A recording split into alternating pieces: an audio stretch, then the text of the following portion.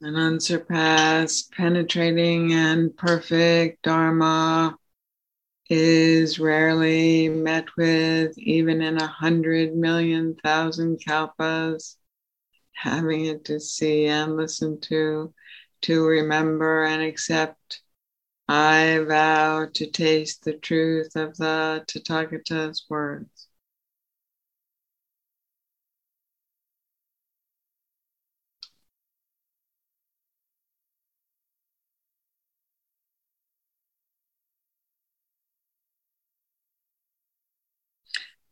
Suppose we understood that all of the pain and suffering in our life is the raw material for healing. Suppose we understood that. That's from Training in Compassion, Norman's book on the Lojong slogans. He said it a few weeks ago in a talk, and I've been thinking about it ever since. It's not a new piece of information in some way, but I guess it went in more at this moment. What if everything I feel in my suffering is really the raw information waiting to be chewed, metabolized, taken in, softened around?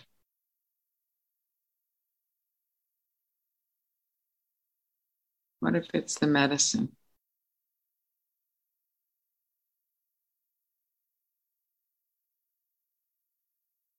So as Wendy and I talked, I began to remember these wonderful teachings of Stephen Levine. And I know at least a few of you have been doing a 1 year to live course this year. It's a wonderful book. And what he says is that he offers teachings of renewal, of restoration of the heart. He wants to confront life with death, life and death, with mercy and awareness. I dug out all my old Stephen Levine books yesterday and kind of fell in for the next 4 or 5 hours with him, remembering what an important person he'd been. And then what his wife Andrea opened up as they began their teaching together. Their coupleness was really a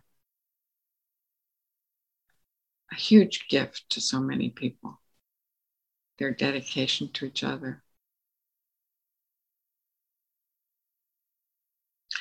Jack Kornfield wrote a remembrance of Stephen, saying after he died that he remembered particularly his loving voice, the way he counseled people with soft belly. That was a big phrase for Stephen, soft belly. He and his wife, Andrea, staffed a 24-hour hotline for years with Ram Dass for people who were facing death, some imminently, some just knowing that it was coming, very specifically coming.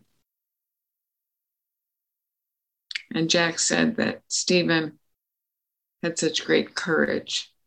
He was a great beloved friend and a great sense of humor. Laughed at himself often. And he must have sat with several thousand people as they died. He often wrote a poem for each person. We spent years in silent meditation retreats. And also the last years he and Andrea spent in their trailer in New Mexico in the middle of nowhere, really being hermits and occasionally giving what they called couch talks. If you look them up online, you can find them.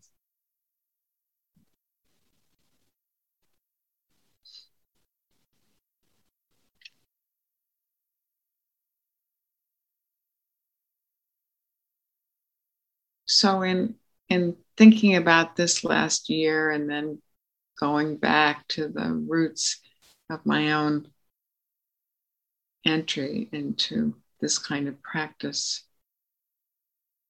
with Stephen and Ram Dass and Jack Kornfield and Joseph Goldstein and Sharon Salzberg, and then remembering seeing Wendy in 1978 at Green Gulch, and then seeing her again at Mount Madonna with Thich Nhat Hanh. We talked about how these bridges for all of us are so important to acknowledge, these bridges of relationships and awarenesses. This practice of embodied teaching, not just in the head, not just in one posture, but in all of our life. Which she and I have tried to do together, building these bridges slowly, intuitively,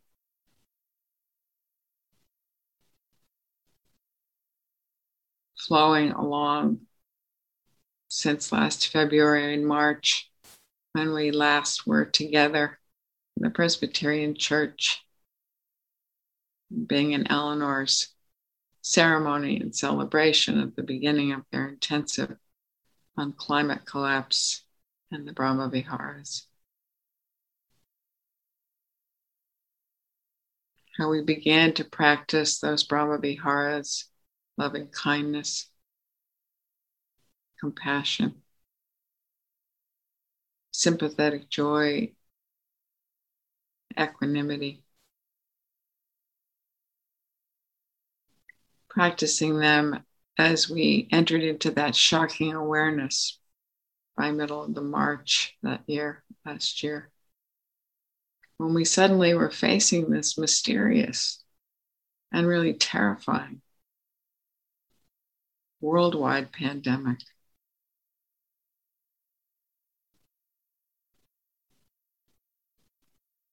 How we shifted to an awareness of sheltering in place,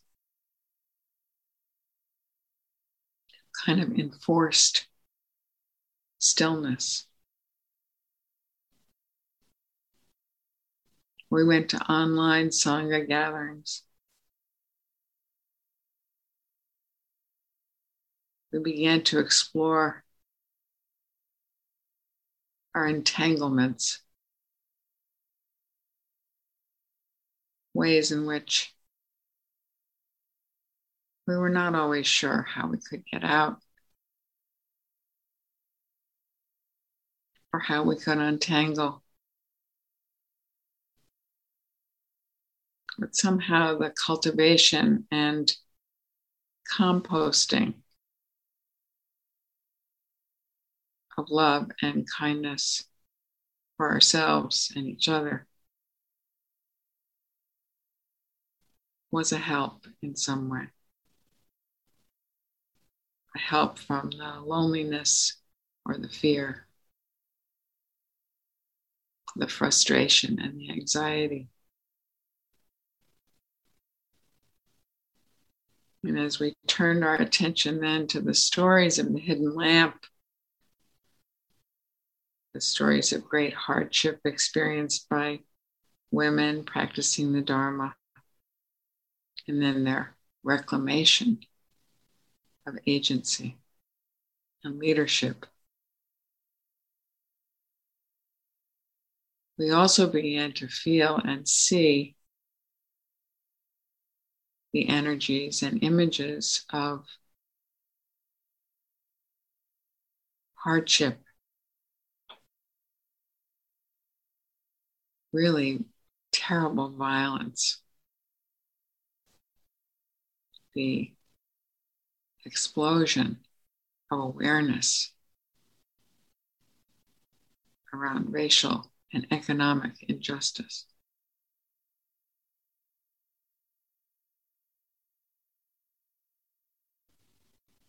And at that time, we began to also dive into Joanna Macy's work. A deep exploration into collaboration and creativity and ways in which Joanna went courageously into mysterious new areas of opening, softening, not knowing, facing the Shambhala prophecy.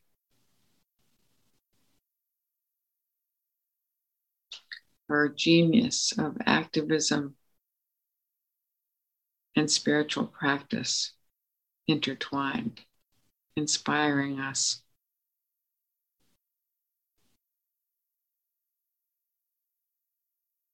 Enlivening us during a time which was so hard in many ways to be still, to look deeply into ourselves.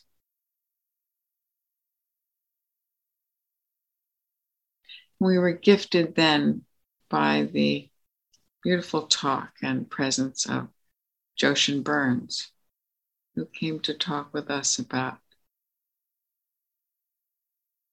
his very difficult relationship with his father and the forgiveness that took a long time, the bearing witness, the letting go of knowing what he was supposed to be doing to fix his father, just letting his father be himself as they sat in his final days watching a baseball game, sharing a meal. And then Jaune told us about his own community in rural Vermont, Zen practitioners who saw themselves as bodhisattvas trying to feed the rural poor, cooking and distributing food and making that their practice, their community.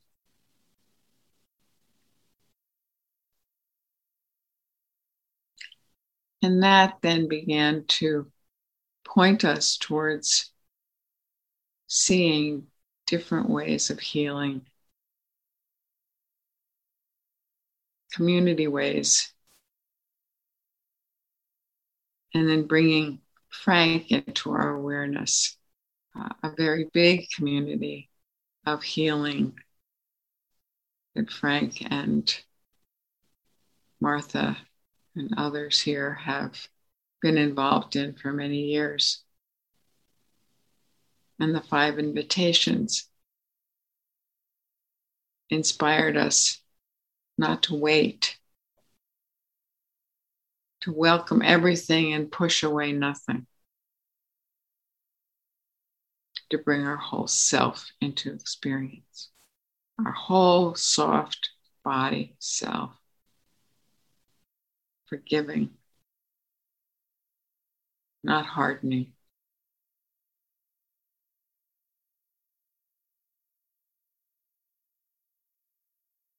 We were finding a place in the middle of things, cultivating don't know mind. And we did it all without being in the same room, feeling the warmth of each other's presence, All of this as the seasons changed and the fires raged.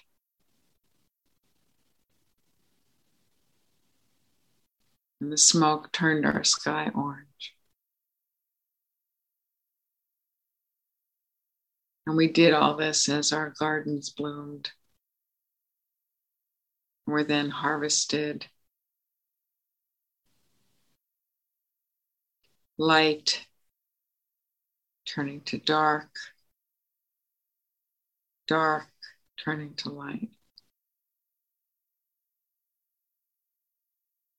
And some of us had friends who died, some from COVID, some from cancer or heart failure.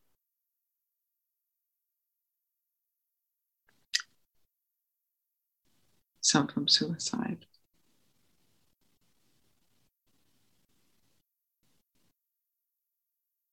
And some people lost jobs, lost their houses. Some lost their lives in drive-by shootings.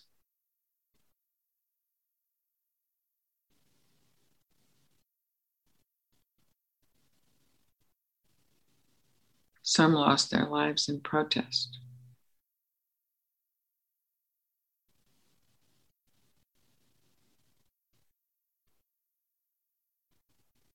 Some lost lives in extreme storms.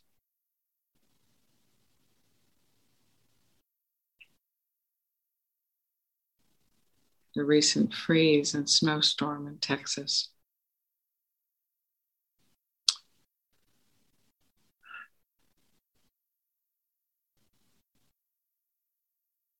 The heat waves in the Arctic,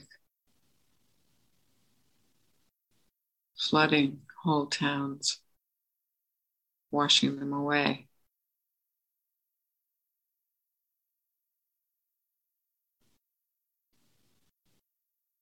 So anxiety and grief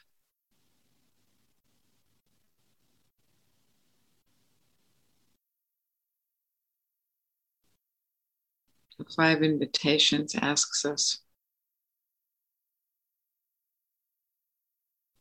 to see and be with our anxiety and grief in our healing, the raw material for our healing. And it's really hard to talk about our grief.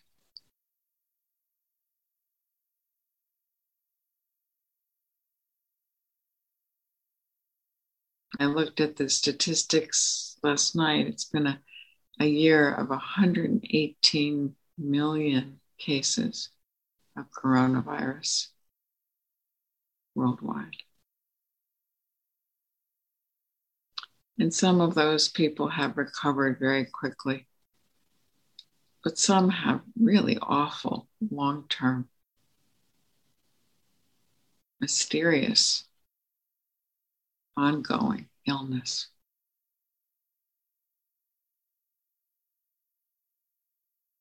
There have been 2.65 million deaths and 530,000 of those in the United States.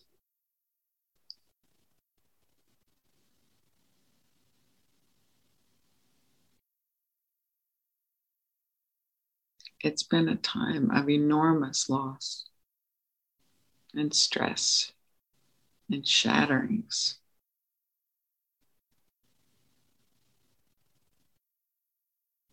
Challenging all our images, personal and collective.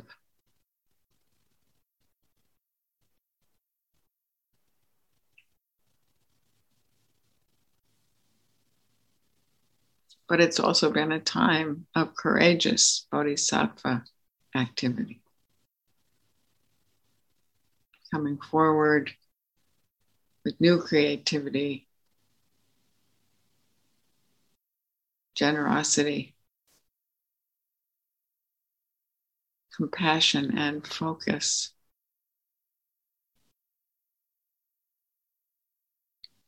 Focus on helping each other,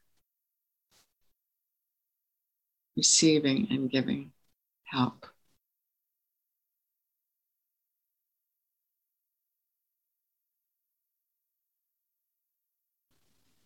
Intimate help that comes from our connection.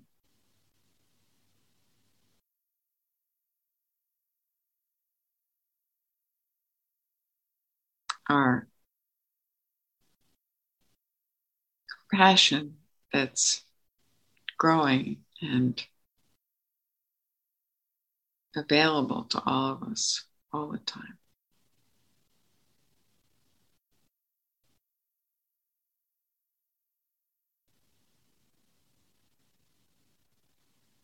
Wendy, I'm handing it off to you now. Good morning. And in spite of everything that is, it is a beautiful and good morning.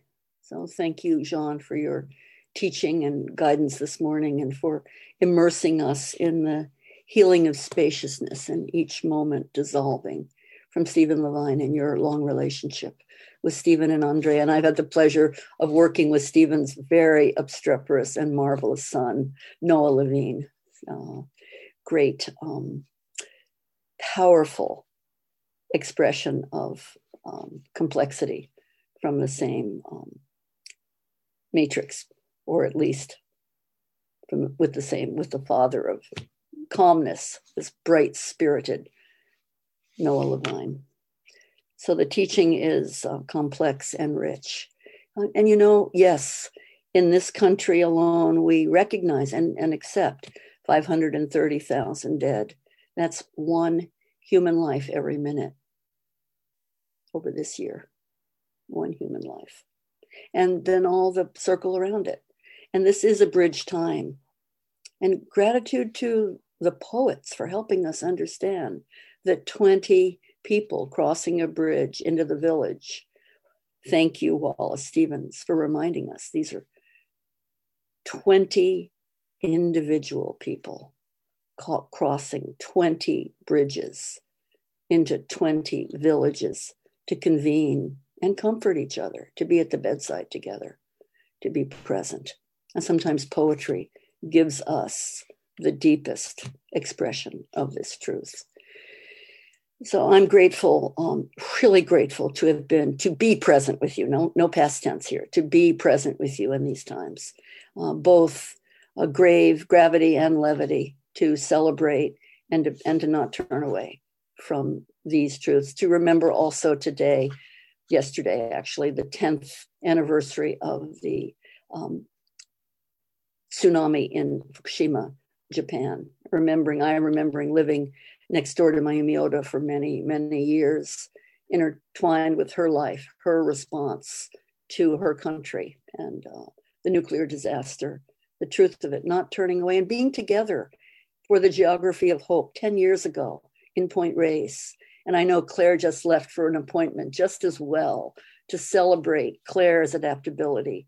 She was to lead us on a morning walk to the beach to celebrate the birds during that geography of hope. And it was pouring rain, clattering rain. The roads were washed out. We were trapped in Point Reyes.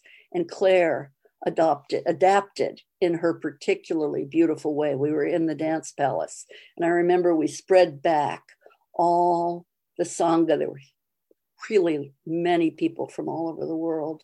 And a beautiful woman from Japan praying for Japan while Claire laid out the boundaries of the beach on the floor. And we danced to the birds in that clattering rain, in the broken-hearted truth of the nuclear disaster at Fukushima. And this is also our path.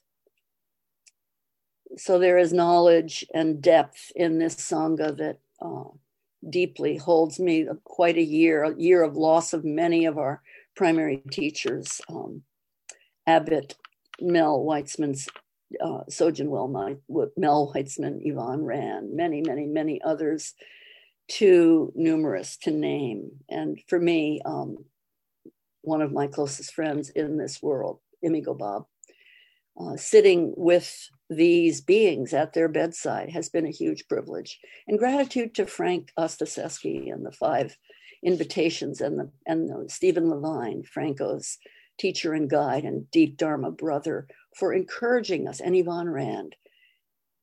And then each of you this year, instinctive knowing what to do, sitting at the bedside.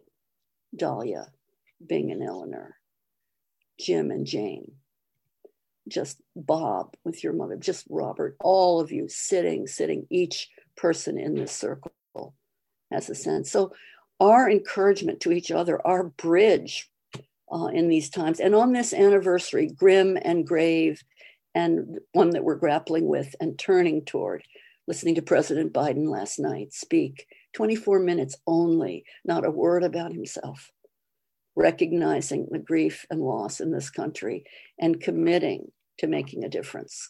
So how will we make that difference? And, the pure, deep practice of sitting together is immensely powerful. And we know that. I hold up a picture of my root teacher, Thich Nhat Hanh. I love this picture. I turn off the lamp so you can see. Here he is as a young man. I know this is impossible. Can you see it even with the reflection? Blessed are the peacemakers. Yes. So here's a picture of Thich Nhat Hanh teaching many, many years ago. And I keep this picture on my desk, and here again.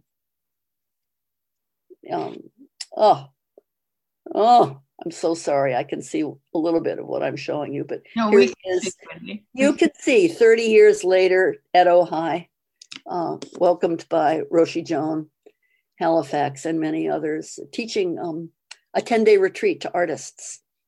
And we didn't introduce ourselves until the 8th day, the 7th or 8th day.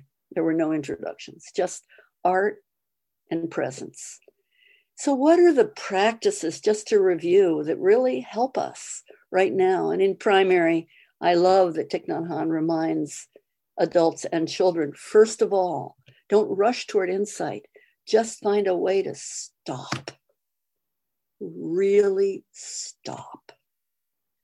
And in a retreat with children at La Casa de Maria in Santa Barbara, he taught us the Chinese character for stopping. And all the children learned it. And so he would say to the audience, 90 children, all ages. Our daughter Elisa was a newborn, and her brother, her unwilling brother, but present brother, 10-year-old Jesse, 11-year-old Jesse, they all learned how to make the gesture for stopping, the ideogram for stopping. So can we actually stop, really stop, and feel where we are right now? Really stop. Healing, spaciousness, each moment dissolving. Hold still. Don't move. And let the whole world come home to us.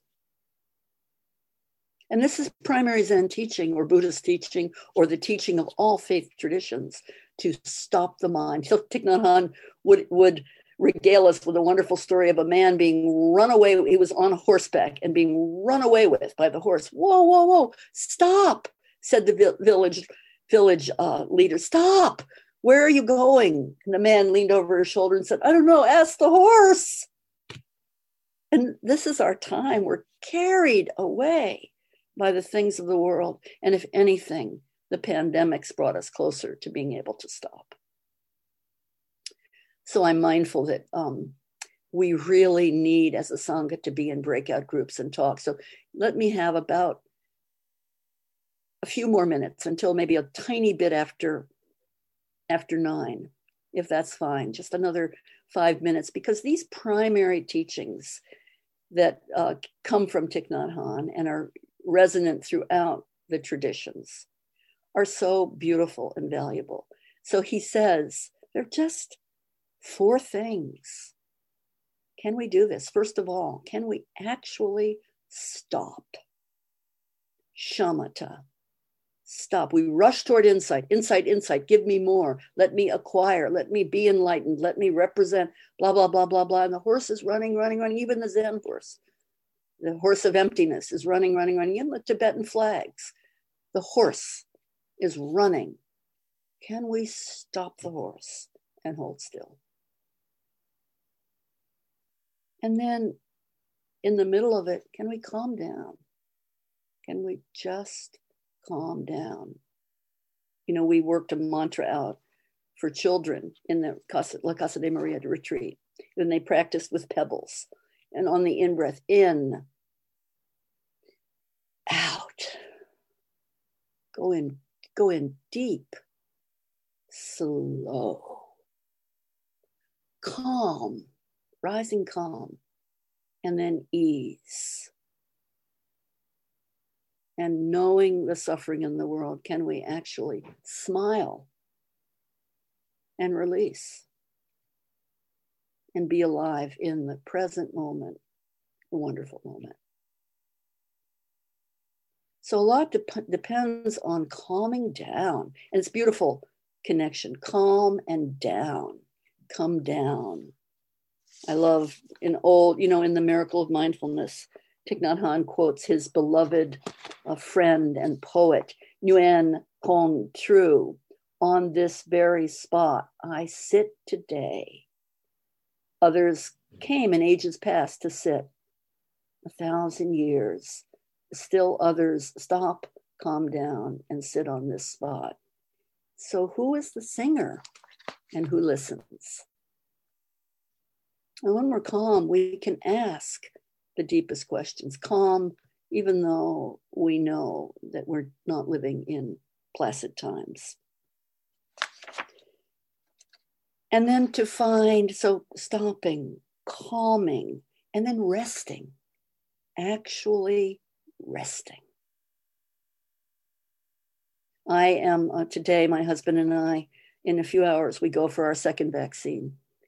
And I make a vow to rest after receiving this injection, to be calm, to stop my heart and mind as I bear my, in this case, the left arm again, bear the left arm, put it out, extend it. May all beings in the 10 directions receive this extraordinary mRNA, those initials, and be sustained. May everyone, despite race, creed, color, and material wealth, receive this injection, receive this medicine, and be calm. And then may I rest afterwards, not try to figure out a way to heal from the injection, but to take in what I've received. So rest, there's much to say. And then healing, which is very much the theme that Jaune brought up for us today. The healing of spaciousness, each moment dissolving, again, from Thich Nhat Hanh, remembering the importance of healing, health, wholeness. The words are beautiful, they connect wholeness, health, and also recognition that we're healing. Healing includes a homeopathic dose of the poison of our times. And we're strong enough by stopping, by calming ourselves down, by resting, to find some healing. Now, I'm not talking about drift away, floating meditation. I'm talking about grounded in sorrow and awareness, not turning away. We find and activate the 5 vows, the 5 teachings, the 5 awarenesses, the 5 invitations. We activate that capacity to again and again welcome everything and push away nothing. Bring our whole selves to this experience, not waiting for a better time to meditate or a calmer or a rougher time, and finding a place to rest in the middle of activity and suffering. And then to cultivate, I don't know mine. Jaune and I participated with the socially engaged Buddhist year-long program at Upaya, was an incredible teaching from worldwide peacemaker and extraordinary activist and wise man, John Paul Lederach. And he said to us in the very end, the trick to, not trick, it's so important to be able to discover, but by stopping, calming, resting, healing comes from discovering by accident the sagacity, the wisdom of things that you were not in search of.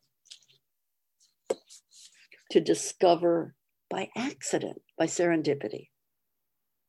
To discover by accident in meditation, by calming, stopping, and finding rest and healing. To discover by accident the wisdom of things that you were not in search of. And this is dynamic insight practice. On the front lines, by holding still. To hold still is a dynamic art of revolution. You turn the wheel backwards to the place where the rivers change directions across the Great Divide. If we don't stop, we won't feel that. We won't know who we are, and we won't be fierce enough to meet everything that we're generating. You know this. I'm not telling you anything you don't know. We are offering what our experience is of this vibrant, semi-permeable, membranous circle of practice. So this is our gift. And yeah, it's 6 minutes past 9. So it's time to circle up with each other and really listen deeply. And, I guess my question for us to consider would be, what stops you in your tracks now? How can you be refreshed and revitalized in these times? What stops you and also helps you continue? So it's very much, and you'll take that wherever you want to. How does that sound, John? What stops you and helps you continue? That feels very good.